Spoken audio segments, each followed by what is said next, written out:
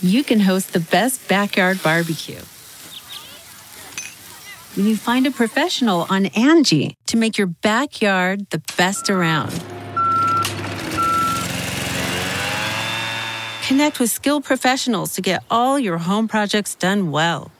Inside to outside, repairs to renovations. Get started on the Angie app or visit Angie.com today. You can do this when you Angie that.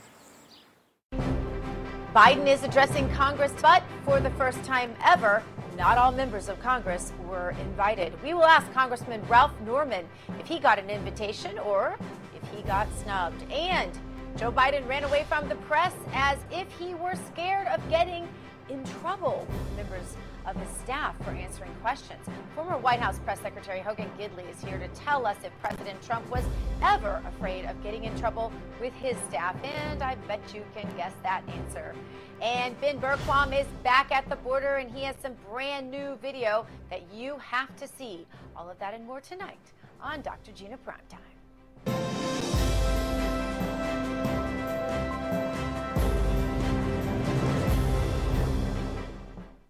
It has been almost 100 days since Joe Biden shuffled his way into that Oval Office, and tonight, Biden will finally give an address to a joint session of Congress. Now, you can watch it right here live on RAV, and then we will have the reaction from the Live from Studio 6B crew, so you don't want to miss all of that. And because the left is still trying to drag out this pandemic and to milk it for all it's worth, the House chamber that can hold 1,600 people will only allow around 200 people to attend. And this is how the crowd would look normally, but not tonight. The rules tonight, as laid out by Democrat leaders Pelosi and Schumer, say that 100 congressmen and 100 senators will be there rather than the usual 525 lawmakers and all of their guests. And the Chief Justice will be there solo instead of the entire Supreme Court. And only 2 members of the cabinet will attend. Now, for some reason, it's important for Democrats to signal to America that everything is definitely not back to normal from COVID. Don't even think that. It's not even close. And the Democrats must still be granted the power to tell you where you can go, what you can do, what you should wear on your face, how many people you can have around you, whether or not you can go to restaurants or bars or concerts or church or anywhere. Nothing in D.C. must be allowed to appear normal these days to continue pushing the fear that the virus that has a 99.5% survival rate is not over yet. Joe Biden spends his days hiding from the press, except on the special occasion where he can walk out to a microphone, read a scripted remark, appear to be part of the day-to-day operations at the White House, and then shovel his way back into the East Wing to hide for a few more days of comfort. Now, it's clear that he's not in control of a whole lot of things these days, including, sadly, his mind. He let this slip yesterday after he gave some scripted remarks to reporters on the White House lawn. Watch. President Harris, India needs AstraZeneca. Will you make it faster for them to get the vaccine? The vaccines we will get soon. India, they're suffering at this moment. What do you say to the folks in India? Will you make Look, it? I'm sorry. This is the last question I'll take, and I'm really going to be in trouble. Really in trouble? Who exactly are you in trouble with, Mr. Biden? He's supposed to be the boss, the most powerful man in the world. He's supposed to radiate that. Did he look like the leader of the free world to you right there? Or has he ever since he shuffled into the White House to begin with?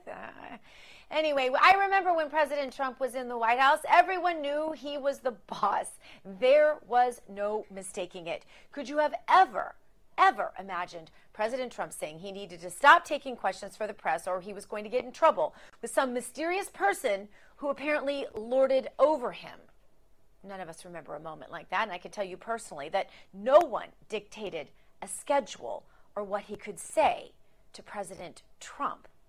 One day, a couple of years ago, during a visit to the White House, the president graciously took time out of his day, unscheduled, to spend a little time with me when he spotted me in the White House.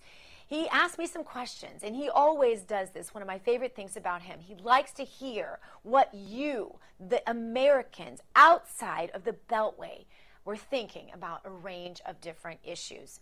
He had a full schedule that day, and General John Kelly, who was the chief of staff at that time, was clearly unhappy that the president was veering away from his schedule. But see, the president always saw what you think and what people in flyover country and what people outside the Beltway thought as far more important than what people inside the Beltway think. There was no chance the president was going to scurry away, afraid that he would be in some sort of trouble for listening to the American people. Not a chance. President Trump knew one thing. He was the boss, and he acted like it all the time. He took time to make friends from out of town feel welcome, and he wanted to learn what someone who was thinking and hearing, who he knew kept their ear to the ground, who didn't live inside of D.C. That's how he kept himself grounded, and I talked to him about this many times. And I learned later that at the same time, inside the office, the president of the EU Commission and several cabinet members were inside waiting for the president in the Oval Office to negotiate a trade deal.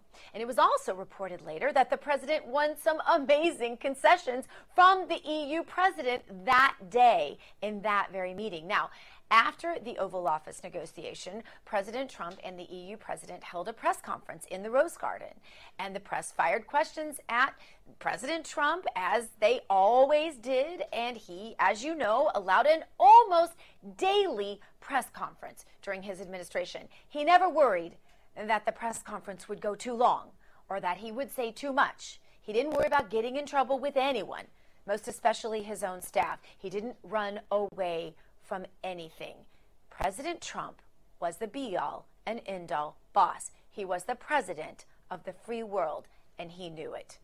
Someone else who was there that day, and the person who I was actually there to meet with that day, was the White House Deputy Press Secretary Hogan Gidley. You can see him pictured there with Larry Kudlow at that exact White House press conference in the Rose Garden that I just spoke about, and he also happens to be here with me right now. Hogan, great to see you as always. Thanks for being with us tonight. Sure, you were there to meet me, Dr. Gina, but you traded up when the president came by and let you talk to him for a while, that's for sure.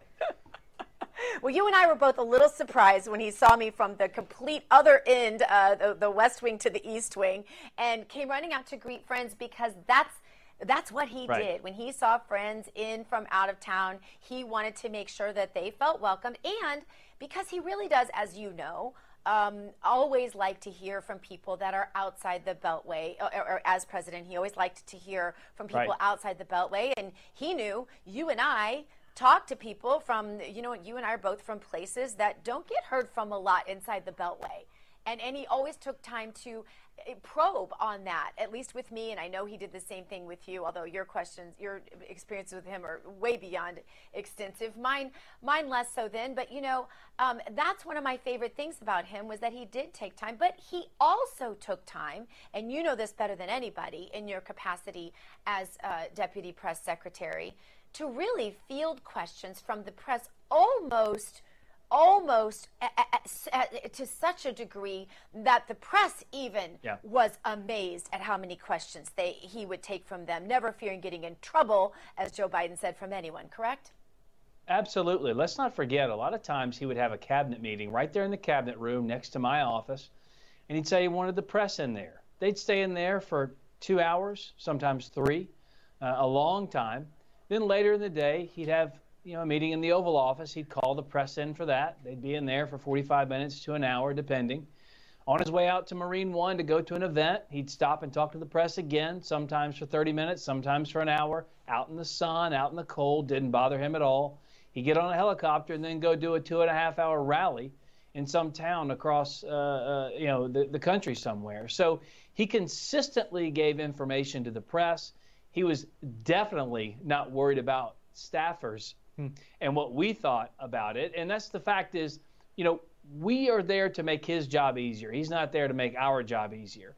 And we tried to do that on a daily basis because the president felt as though he needed to get his message out directly to the American people without the filter of the mainstream media or network news anchors across this country. He wanted to make sure the people heard directly from him. That was part of his brilliance. It was also part of the strategy to make sure they heard from the president every single day, multiple times a day. And I do find it ironic now that even back then, the media would tell us they wanted more access. They loved 6 hours of Donald Trump a day, but they wanted more. And now all of a sudden they have a president in Joe Biden who gives them a few minutes a day at best, and they somehow seem to be fine with that. Like it's not a big deal. They get enough from Jen Psaki, enough from the other cabinet officials. They don't need a lot from the president of the United States. That is not the attitude that so many in the press corps had with us privately. They wanted more of Donald Trump. They seem to want less of Joe Biden. And of course, when you see what he's done in his policies and when you see him speak, I think the American people want a whole lot less of him too. When you hear Jen Psaki refer to Joe Biden, she so often talks about how transparent he is. You know, you can call him all of the names you want to call him, but when most everything he says is scripted, I'm going to let you break down what percentage of that you think is scripted, because I think you have a lot more insight on that than I do. But most things he says appear to me to be scripted looking in from the outside. But you were there. I want you to give me your best guess, and this is unofficial, as to how much of what Joe Biden says is scripted versus how much of what Donald Trump said was scripted. Oh, 1% maybe of what Donald Trump said was ever scripted, and I'd say 1% of what Joe Biden says is ever unscripted. It seems like he did this during the campaign. Remember, everything was conducted from a basement. It was scripted on a teleprompter. He couldn't even get through that 9 times out of 10. When he'd go out on the campaign trail and have one event a day, did Joe Biden, he called on a couple of reporters. He knew the questions. He knew the answers because they were right there in front of him. When he finally held a press conference with the White House press corps, forget the fact for a moment that most of them, couched the questions in a way that made Joe Biden look so good, what they never did for Donald Trump. But Joe Biden, looked down his notes to find out who was in the room, called on that person, and then read scripted answers about his foreign policy as well. That's important, and it's impactful for this reason. Tonight, you're going to see Joe Biden scripted again with his address to the nation. But it's not just the American people watching it. It's not just elected members of Congress. It's the world watching our president, because he is the leader of the free world, and he has control over so many things. To watch him bumble and stumble through, a simple press conference, a simple announcement with a teleprompter, it doesn't make this country look good. It doesn't give a lot of assurances to the American people. But Hogan, is he the leader of the free world if he is not the person writing his things, if he's fearing that he's going to get in trouble for answering press questions? I mean, I realize this is not the kind of questions we ever really want to answer as Americans about the person who's sitting in the Oval Office. But I mean, the rest of the world is asking these kinds of questions. And I think that's something that needs to be addressed if we're going to be honest in our approach to how we display or report the news, right? Yeah, and that's an interesting question. I used to get, to speak to college kids a lot. And if you'll allow me, I'll explain. They would ask me questions repeatedly about, what happens, Hogan, if you don't agree with something the president's doing? How do you square that? And I would always ask the class, how many out there voted in this last election? And they'd all raise their hand because they were savvy and experienced, with school and government. They wanted to be involved. And then I would say, how many of you voted for me? Nobody raised their hand, shockingly enough. Darn. But the same thing applies here, and that is, no one voted for the woke staffers that he has, in the White House. No one voted for these radicals he has in cabinet posts. No one did. But for whatever reason, Joe Biden continues to do whatever they want him to do. And I hate to say it, because Donald Trump really coined it and was the first president in decades to do it. He made promises on the trail that he kept in the Oval Office. Well, guess what? Joe Biden made a lot of promises too. And those promises were scripted by radicals to implement a Green New Deal, to open up our borders and beg people to come into this country illegally and unlawfully, to get rid of our energy independence so we'd have to rely on other nations to get oil and gas. You see that with gas prices going up. Those are just a few things that Joe Biden promised he would do. Raise your taxes by $10 trillion. Guess what? He's come through on all of those promises. The only thing he lied about, it seems, on the campaign trail, was that he would do this in a bipartisan manner. He has refused to work with Republicans. He has not given an inch. His definition of work with Republicans is basically saying, you do what I want, and if you don't, I'm going to roll you and do it anyway. And so I think there's an interesting dynamic between what Donald Trump was and what Joe Biden was, because it appears as though the man we currently have in the Oval Office I guess you could say he's a puppet, because we said that on the campaign, but it's more than that. I think he's embraced this radical ideology and decided that he's going to go out, if he goes out, he's going to go out, on fire, because he absolutely is going to do everything he can to erode the successes for real Americans that Donald Trump put in place and replace them with America Last policies. And I think that's dangerous and it's disappointing. Hogan, Biden's big address to the nation is finally happening tonight. Let me play you some of the reaction of President Trump's State of the Union address last year. And I want to see if you think this is the same way the media will respond to Joe Biden tonight. Listen. This was a speech written by a college student for someone else, trying to use big words to impress that the person who was reciting it did not know the meaning of the words. But it was as blood-soaked and lawless and, fantastical in terms of its relation to the truth as ever. Yes, the president had some heartwarming moments during this speech, but he was also engaging in some deeply divisive rhetoric aimed at immigrants, aimed at Latinos. And, George, you have to think about those dozens of dreamers in the audience tonight. What they are thinking as they hear the president talk about this, as they see the divisions there on the floor, concerned that they could face deportation. I think we've ever seen. It was the president trolling the Democrats. Yes, I saw this as a psychotically incoherent speech with cookies and dog poop. How can anyone see this as a good speech? How can anyone see this as unifying when he is spewing out lies? But I don't remember a time when you would watch a State of the Union address being delivered by a president who is, I guess you could say, actively betraying the country. I'll just let you react. Okay, let's unpack this for a moment. I remember looking at a poll after one of President Trump's State of the Union addresses. It basically said that the people who watched it themselves, saw it live, had about a 75% approval of the speech. About 75% of people approved of it. The ones who saw it clipped up by the mainstream media and watched the commentary had about a 35% approval of the speech itself. That tells you all you need to know about how the media can color people's thoughts after, before, during one of these speeches. But in addition to that, and I touched on the bipartisanship before, Donald Trump went to the very place where a lot of the Democrats made a lot of claims over the last years, and he actually gave them an olive branch. Does anyone remember paid family leave? Something Democrats said they wanted forever until Donald Trump said he wanted it too.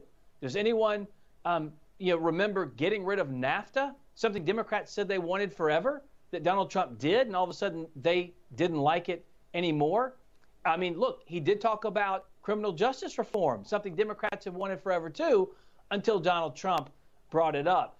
Also, from that same podium, you heard a lot of folks over the years on the Democrat side say they wanted a wall to make sure that our country was safe and secure. Donald Trump goes in there and says, you know what, I'm going to make good on that promise. And they were angry about that too. It didn't matter what he said. They were just against it, even though they'd been for it before. And State of the Union addresses are unique because a lot of times there's different things going on in the country and you have a lot of different information flying around. This is a monopoly of television cameras tonight that the leader of the free world gets in order to put forth a message and a vision for the country. And I have to tell you, what Joe Biden's going to offer up tonight, you heard some of the descriptions of Donald Trump's policies, which of course that was not true and a lie what the media said. You're going to get a lot of radical leftist ideology tonight, the socialism and the communism we talked about. You even saw the headline from CNN already doing the spinning saying it's moderate radicalism, whatever that means. So I'm just going to tell you, regardless of all the things that Joe Biden's going to put out tonight that will negatively impact the American people, the media will say it is absolutely wonderful and it is smart and it is the time to do it. It's going to be very similar to what the debates were like. Whenever Joe Biden got up there, all he had to do was say hello, and they all gave him a thumbs up, and it was 100% support from the mainstream media. Tonight will be no different. The American people, though, are going to see through it because they don't like these policies so far. The polls show it. Well, we know he won't go too far off script because he just apparently got in trouble for taking the first question. So, Hogan Gidley, we're all just here to watch, I guess. Thank you so much for being with us and all your wisdom from your days in the White House. Thank you. Thanks for the time, Gina.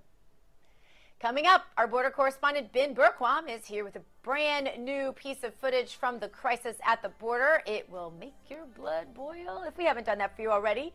And also, it will break your heart, and that's always the hard part. But we always have good news for you because this is Dr. Gina Primetime, so don't go away. Okay, it's time to commit. 2024 is the year for prioritizing yourself. Begin your new smile journey with Byte, and you could start seeing results in just 2 to 3 weeks. Just order your at-home impression kit today for only $14.95 at Byte.com. Byte clear liners are doctor-directed and delivered to your door. Treatment costs thousands less than braces, plus they offer financing options, accept eligible insurance, and you could pay with your HSA, FSA. Get 80% off your impression kit when you use code WONDERY at Byte.com. That's BYTE.com. Start your confidence journey today with Byte. Welcome back to Dr. Gina Primetime. Now, even though the one person in charge of the southern border crisis, Kamala Harris, has yet to make it down to the area to see the devastation firsthand, our very own Real America's Voice RAV correspondent Ben Berquam and crew are there. And the Save America's Freedom Bus Tour started Saturday in Atlanta, Georgia, has gone all the way there and ends today in McAllen, Texas. Ben Berquam joins us right now. Ben, you talked to some angel moms today. Tell us about that and show us a little of it. Thanks, Dr. Gina. We're here just outside the wall. We were here all day today. We had Border Patrol President, Union President Brandon Judd. We had 4 angel moms. We had locals, Tommy Fisher, who built this wall, beautiful wall behind me. But really the stories that you just cannot not listen to. I want to invite all of Americans to listen to this. It's a short little segment from angel mom Agnes Gibney while Joe Biden is going to be giving a speech tonight from Washington. He has yet to come here. Like you said, Kamala Harris has yet to come here, and they are completely ignoring people like Agnes Gibney. Joe Biden took everything away, undid everything that President Trump did out of spite, out of hate. Things were working quite well in this country, and American people ought to be outraged by this. Absolutely. Because every legal immigrant that follows the law feels left out, feels like it's a slap in the face to all of us who follow the laws. And, you know, the saddest part, Agnes, yesterday was her son's, the 19th anniversary of her son's murder. She's from California. His gravestone is in California. But she was out here as we have Mexican helicopter, military helicopter flying behind us. This crisis continues. She came out here. She usually spends that anniversary. The last 18 of those anniversaries she has spent at the graveside of her son. But she came out here this year because it was that important to her that America hears the story and that they don't forget about her son. While her son's killer has already been let out of prison, thankfully he was deported under President Trump.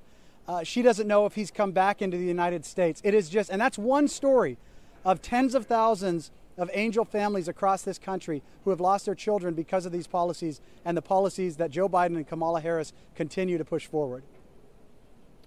What an incredible contrast you have laid out for us, Ben, like no other media is doing, that Joe and Kamala, while they are in D.C., being the elitists they are, and there are those angel moms suffering. Thank you for giving a voice to them. today on your special, and as you do every single night on almost every night on this show as well. Thank you so much, Ben Bergquam. Thanks, Dr. Gina. Now let's bring in our next guest to discuss the crisis at our southern border. He is Congressman Ralph Norman of South Carolina's 5th District. Welcome, Congressman Norman. Thanks for being with us tonight. My pleasure, Gina. Vice President Harris says the demands for her to visit the border are a political game. How can she say this, though, Congressman, with a straight face, with everything that we're seeing, even in the mainstream media, down south? How can she say this? A couple of things, Gina. I think it shows her arrogance, her aloofness, her disconnection with the American people. I will tell you one thing. For those of us who visited the border, it's not a game with the Border Patrol agents who are fighting a losing battle, who are changing diapers instead of being on the border protecting this country. It's not a game for those children who are used as bait by the drug cartels to attract the millions that are going to come unfettered into this country. It's not a game for the medical workers who basically are just trying to get basic information, no testing for COVID whatsoever. It's amazing that the vice president would make that kind of comment and not have the feelings or the desire to come to a situation that by any sense of the imagination is a crisis. And we're adding 160 to 170,000 people into this country without knowing where they came from, without knowing the background, without knowing anything about them. We've got a military crisis because of just that the people that don't have our best interests. We've got a medical crisis for Dr. Fauci to not be here. And with Kamala Harris, Gina, it's been 35 days since her last press conference, where it's like they're trying to ignore it. But I'll tell you, the groups, the congressmen have gone there, the senators that have gone there. This is a serious crisis. And I don't care how much the press wants to cover it up, it's not going away, sadly. And we're at the point of no return, to be honest, because once they ship the illegal immigrants all across this country, there's no turning back. How do you get them back? You don't. Maybe I'm wrong, but by the looks of the Biden administration, doesn't seem to have any sort of plan to combat what's happening at the border. They don't even seem to be formulating a plan. In fact, I haven't even heard them clarify that they are. But realistically, how long are the American people supposed to let a national crisis like this continue without demanding some sort of real action from the White House? Well, this president's been in office, 100 days? And the fact that he's letting this go like he is, I think the American people get it. But, as you know, the press, as hard as they were on Donald Trump with children in cages, would not even let us take pictures to show the American people. And we've got to keep telling the story because the mainstream media is not. They would do anything to protect this president. And it'll be interesting tonight whether he addresses that because, whenever you let unfettered access to America, to the average family, would you let anybody in your house from a foreign country? The only end game that I see that this administration is trying to enact, they look on every illegal immigrant as a potential voter, and they want to start them on a path to citizenship. And it's a dangerous situation. I mean, look at what's going to happen to our hospitals, our schools, all the programs that will have to house and feed those that come here. They don't know the language. They don't know the customs, and they're shipped to towns and cities all across America that are not ready to do this. And it's such an insult for those who did it legally. And it really is. It's and we also don't know what all diseases they're carrying in addition to COVID. I lived on the border, and you just don't know. There are all sorts of diseases coming, and drugs and other things coming across that border. Congressman, we're out of time, but I have to ask you, tonight's Biden's big address to a joint session of Congress, 200 congressmen and senators were invited. Were you invited, or were you snubbed? Well, as interesting you ask, one of the low-level administrators called our office and talked to our scheduler. And we were not invited. They asked if we were, would I be interested in coming? And Gina, we're not even in session. The majority of all the House members are gone in different places. We're having meetings via Zoom and Skype, so nobody's even in the chambers. And this is something that is a farce to begin with. I don't think they want the majority of the congressmen to see how this president can read a teleprompter, and it'll be interesting what he says to the American people. Sure will. Thank you so much for being with us tonight, Congressman Norman. My pleasure. Thank you. All right. Coming up, I will be talking with Alan Dershowitz about the censorship in America and his brand new book that has some answers for you. You don't want to miss this. Stick around. Dr. Gina Primetime. Right back. Man, that sunset is gorgeous. Grill, patio, sunset. Hard to get better than that. Unless you're browsing Carvana's inventory while you soak it all in. Oh, burger time. So sit back, get comfortable. Carvana's got thousands of cars under $20,000 just waiting for you. I could stay here forever. Carvana, where car buying meets comfort meets convenience. Download the app or visit Carvana.com today.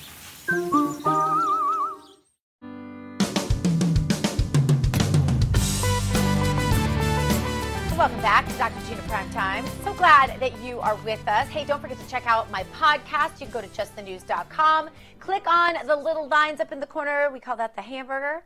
And you can look at podcasts there. Scroll down to my face, and you can catch my podcast there, along with many others, including John Solomon's himself. Now, yesterday, the government watchdog group, I'll get this out, on transparency, Judicial Watch, announced that they have a 500-page document that shows that California officials were in cahoots with tech giants like Twitter, Facebook, and Google in order to censor speech about the 2020 elections. Judicial Watch also says a communications firm has linked Biden's campaign in having a decision role on which posts would be censored with what were labeled misinformation daily briefings. The document is part of a public records request from a December report that the California's Office of Election Cybersecurity had been monitoring social media posts and had successfully asked Big Tech to remove or flag at least 24 messages. And with that, I'd like to bring in my next guest. He is the author of The Case Against the New Censorship and Harvard Law professor, Alan Dershowitz. Welcome to the show, Alan. Great to have you with us tonight. Thank you. Great to be on. Thank you. What does this information mean specifically to the general public? How will it affect the rank and file person out there, just trying to live their life and do their own thing? It just confirms the danger we're in when big tech can tell us what we can see, what we can read, what we can hear. Sometimes it's about elections, sometimes it's about the virus, sometimes it's about other issues. I'll give you an example. Recently, Bobby Kennedy, the son of the former Attorney General, challenged me to debate him on vaccinations. He's an environmental lawyer, but he's also a skeptic about vaccinations, and I'm more supportive of vaccinations based on science. So we had a long debate, and I persuaded some people, he persuaded some people, and then Google, YouTube took the whole thing down, saying it's not a debatable issue.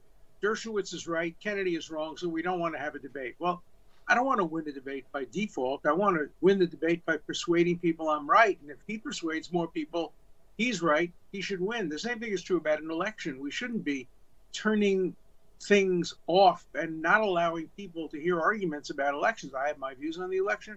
People have different views on the election. Everybody should be able to hear whatever views they want, particularly on large, giant social media like YouTube and Twitter and Facebook. But Alan, a lot of folks that your colleagues, in particular, they don't agree with you. It's obvious they don't agree with you because they are in the business of censoring. And so when you tell them what you just told me, what do they say to you? That I'm out of touch, that I haven't changed my views in 70 years, which is all true. I've been advocating free speech since I was old enough to argue, which was at a pretty young age.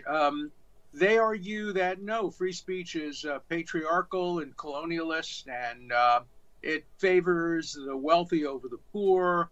The same arguments made by Stalin, by Mao, by Castro. Anybody who thinks they have a monopoly on the truth don't care about dissenting views. What do you need dissent? What do you need due process? We know it's true. We know that every white policeman who shoots a black person, we know that he's guilty of a crime. We know that every woman who accuses a man, she's telling the truth, he's lying. We know that the election was fair. We know that the vaccine either works or doesn't work.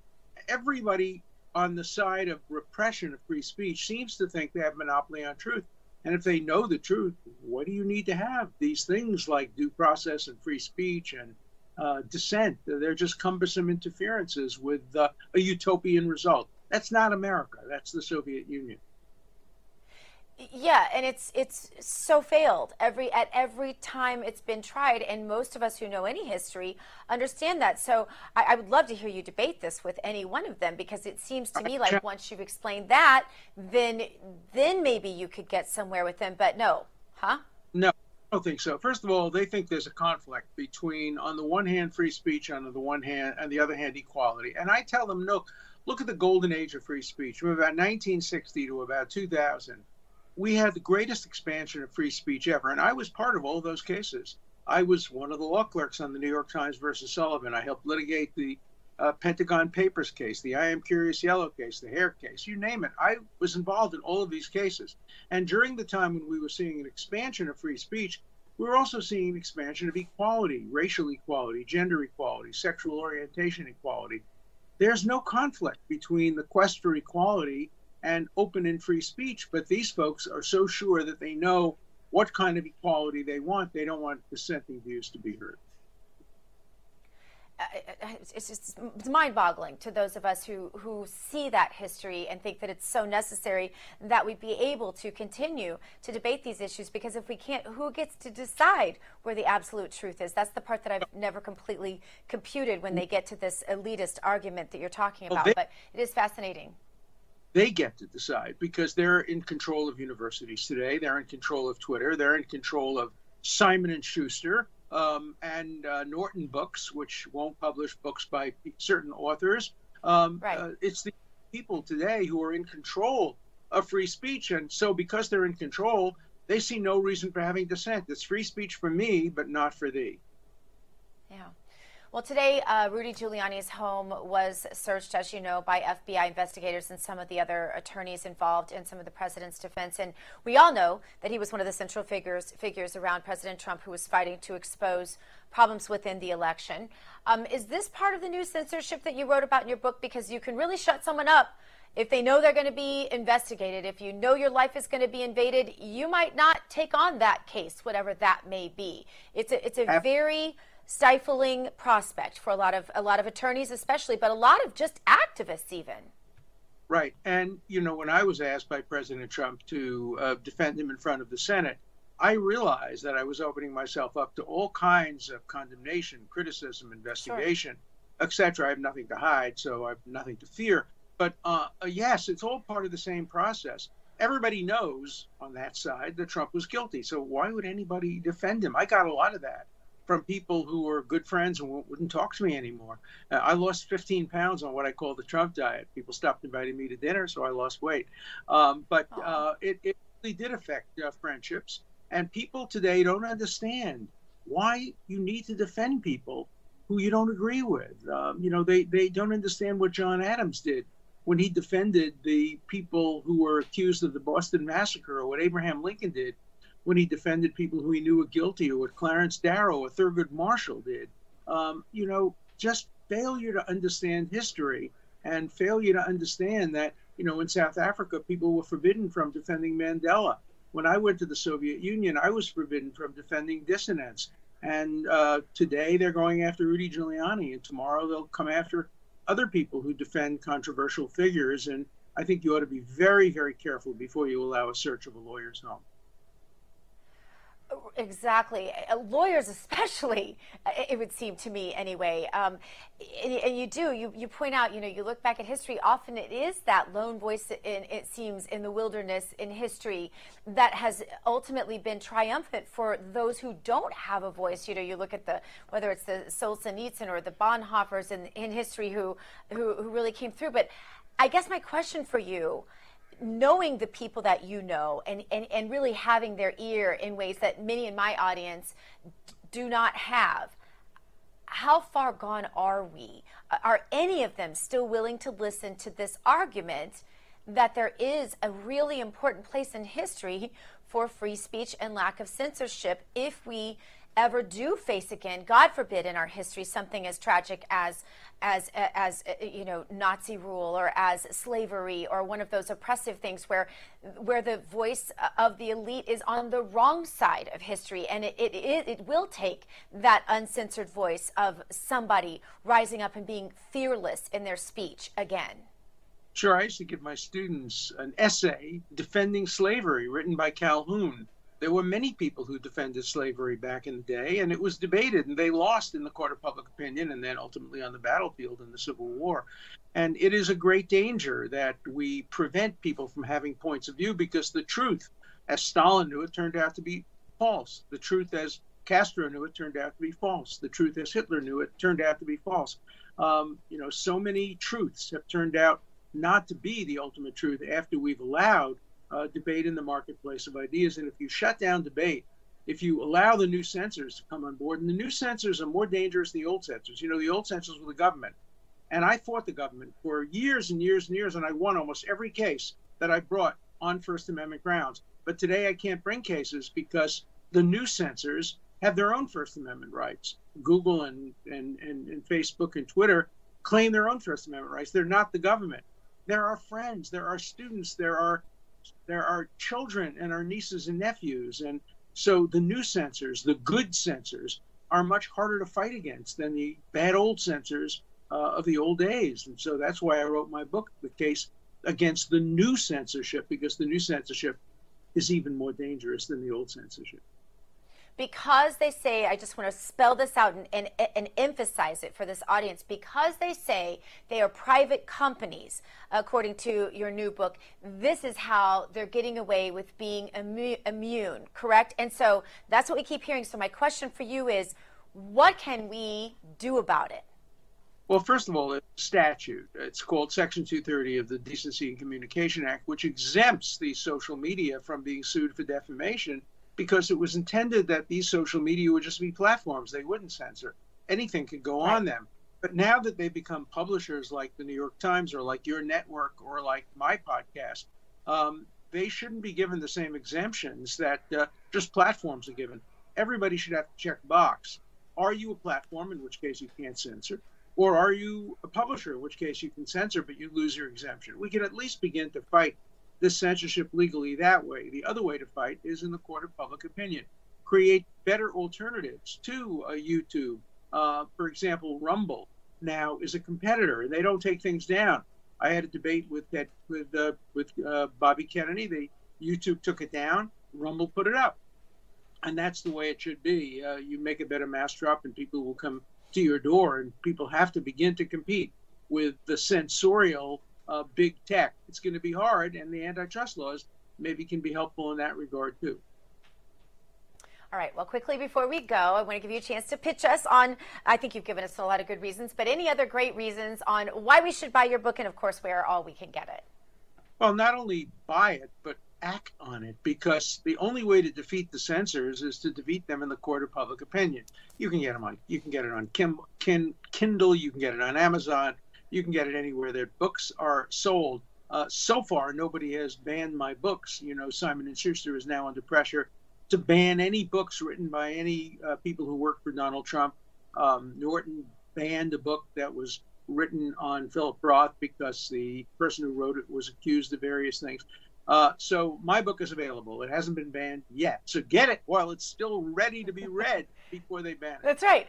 That's right. Hurry and get it before they do. They did take my book down from Amazon, believe it or not. So you never know. It can happen. Thank you so much, Alan Dershowitz. It's been a pleasure and an honor having you on this show. And thank you for your fight in this. I think as a daughter raised from one of the most leftist activists you will ever know, who grew up to think exactly opposite of him, but I still love him, grew up in the field of civil discourse, this is just one of those things that matters so much to me.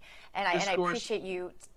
Yes, a civil discourse. Yes, thank you. And I appreciate you being on the forefront of this. Thank you. Oh, thank you. Coming up, we have some news you didn't know and our meme of the day. So keep it here for more. Dr. Gina Primetime. Delve into the shadows of the mind with Sleeping Dogs, a gripping murder mystery starring Academy Award winner Russell Crowe. Now available on digital. Crowe portrays an ex-homicide detective unraveling a brutal murder he can't recall. Uncovering secrets from his past, he learns a chilling truth. It's best to let sleeping dogs lie. Visit sleepingdogsmovie.com/Wondery to watch Sleeping Dogs, now on digital. That's sleepingdogsmovie.com/Wondery. So welcome back to Dr. Gina Primetime. It's time for some news that I bet you didn't know.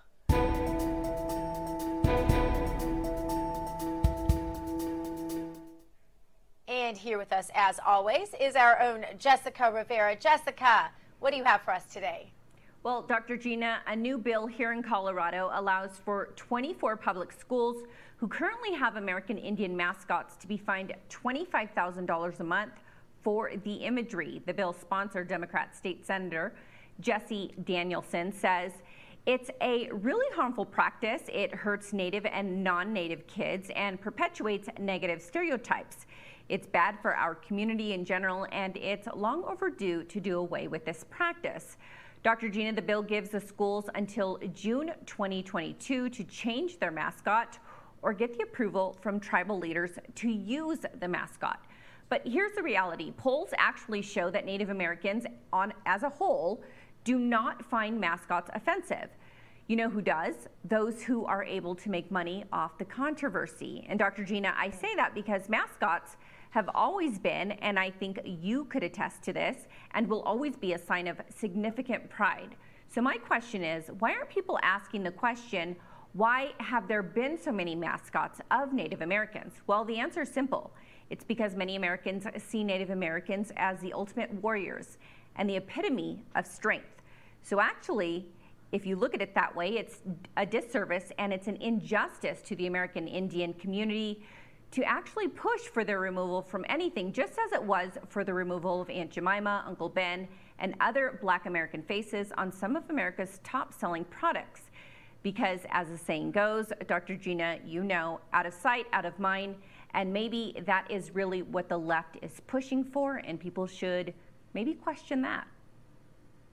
Yeah, you're exactly right, Jessica. You and I have talked about this lots of times. You know, if you take away those iconic figures from our history, then people are going to forget. Because if we didn't have those images out there of those warriors, I'm not sure where our images would come from. The thing that kids learn, because they don't learn history anymore, we can't even hardly do Thanksgiving anymore. Those kinds of things were some of the images I had of Native Americans in my childhood. What are the images going to be? Casinos? I mean, really, our modern day image of what Native Americans do. You see on billboards driving down the highway, you see casinos. I don't know if I were a Native American, I'm not sure that's what I think I'd want, that historic warrior image, if they're not going to get to study the history books and learn about them. I'm not sure this serves anyone except for a bunch of attorneys making a lot of money, like you're saying. All right, Jessica, stay with us because it is time for our meme of the day.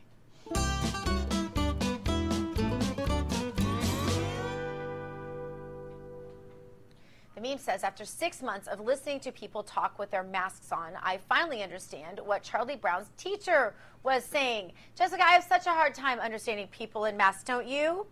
I do, especially, you know, when you're out and about. But what's so funny is the first thing that came to mind when I saw this was high school in Catholic school, and nothing against that, but kind of just wanted to not listen to the adults, and that's kind of what we joked about, wah, wah, wah, wah.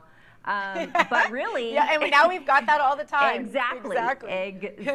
Jessica, thank you so much for joining us tonight. And thank you so much to all of you. You're home here for Real News, RAV-TV, Real America's Voice. Hug your children. Love your God. Don't forget to join us tomorrow. Big stuff in store. Go boldly now and live the truth.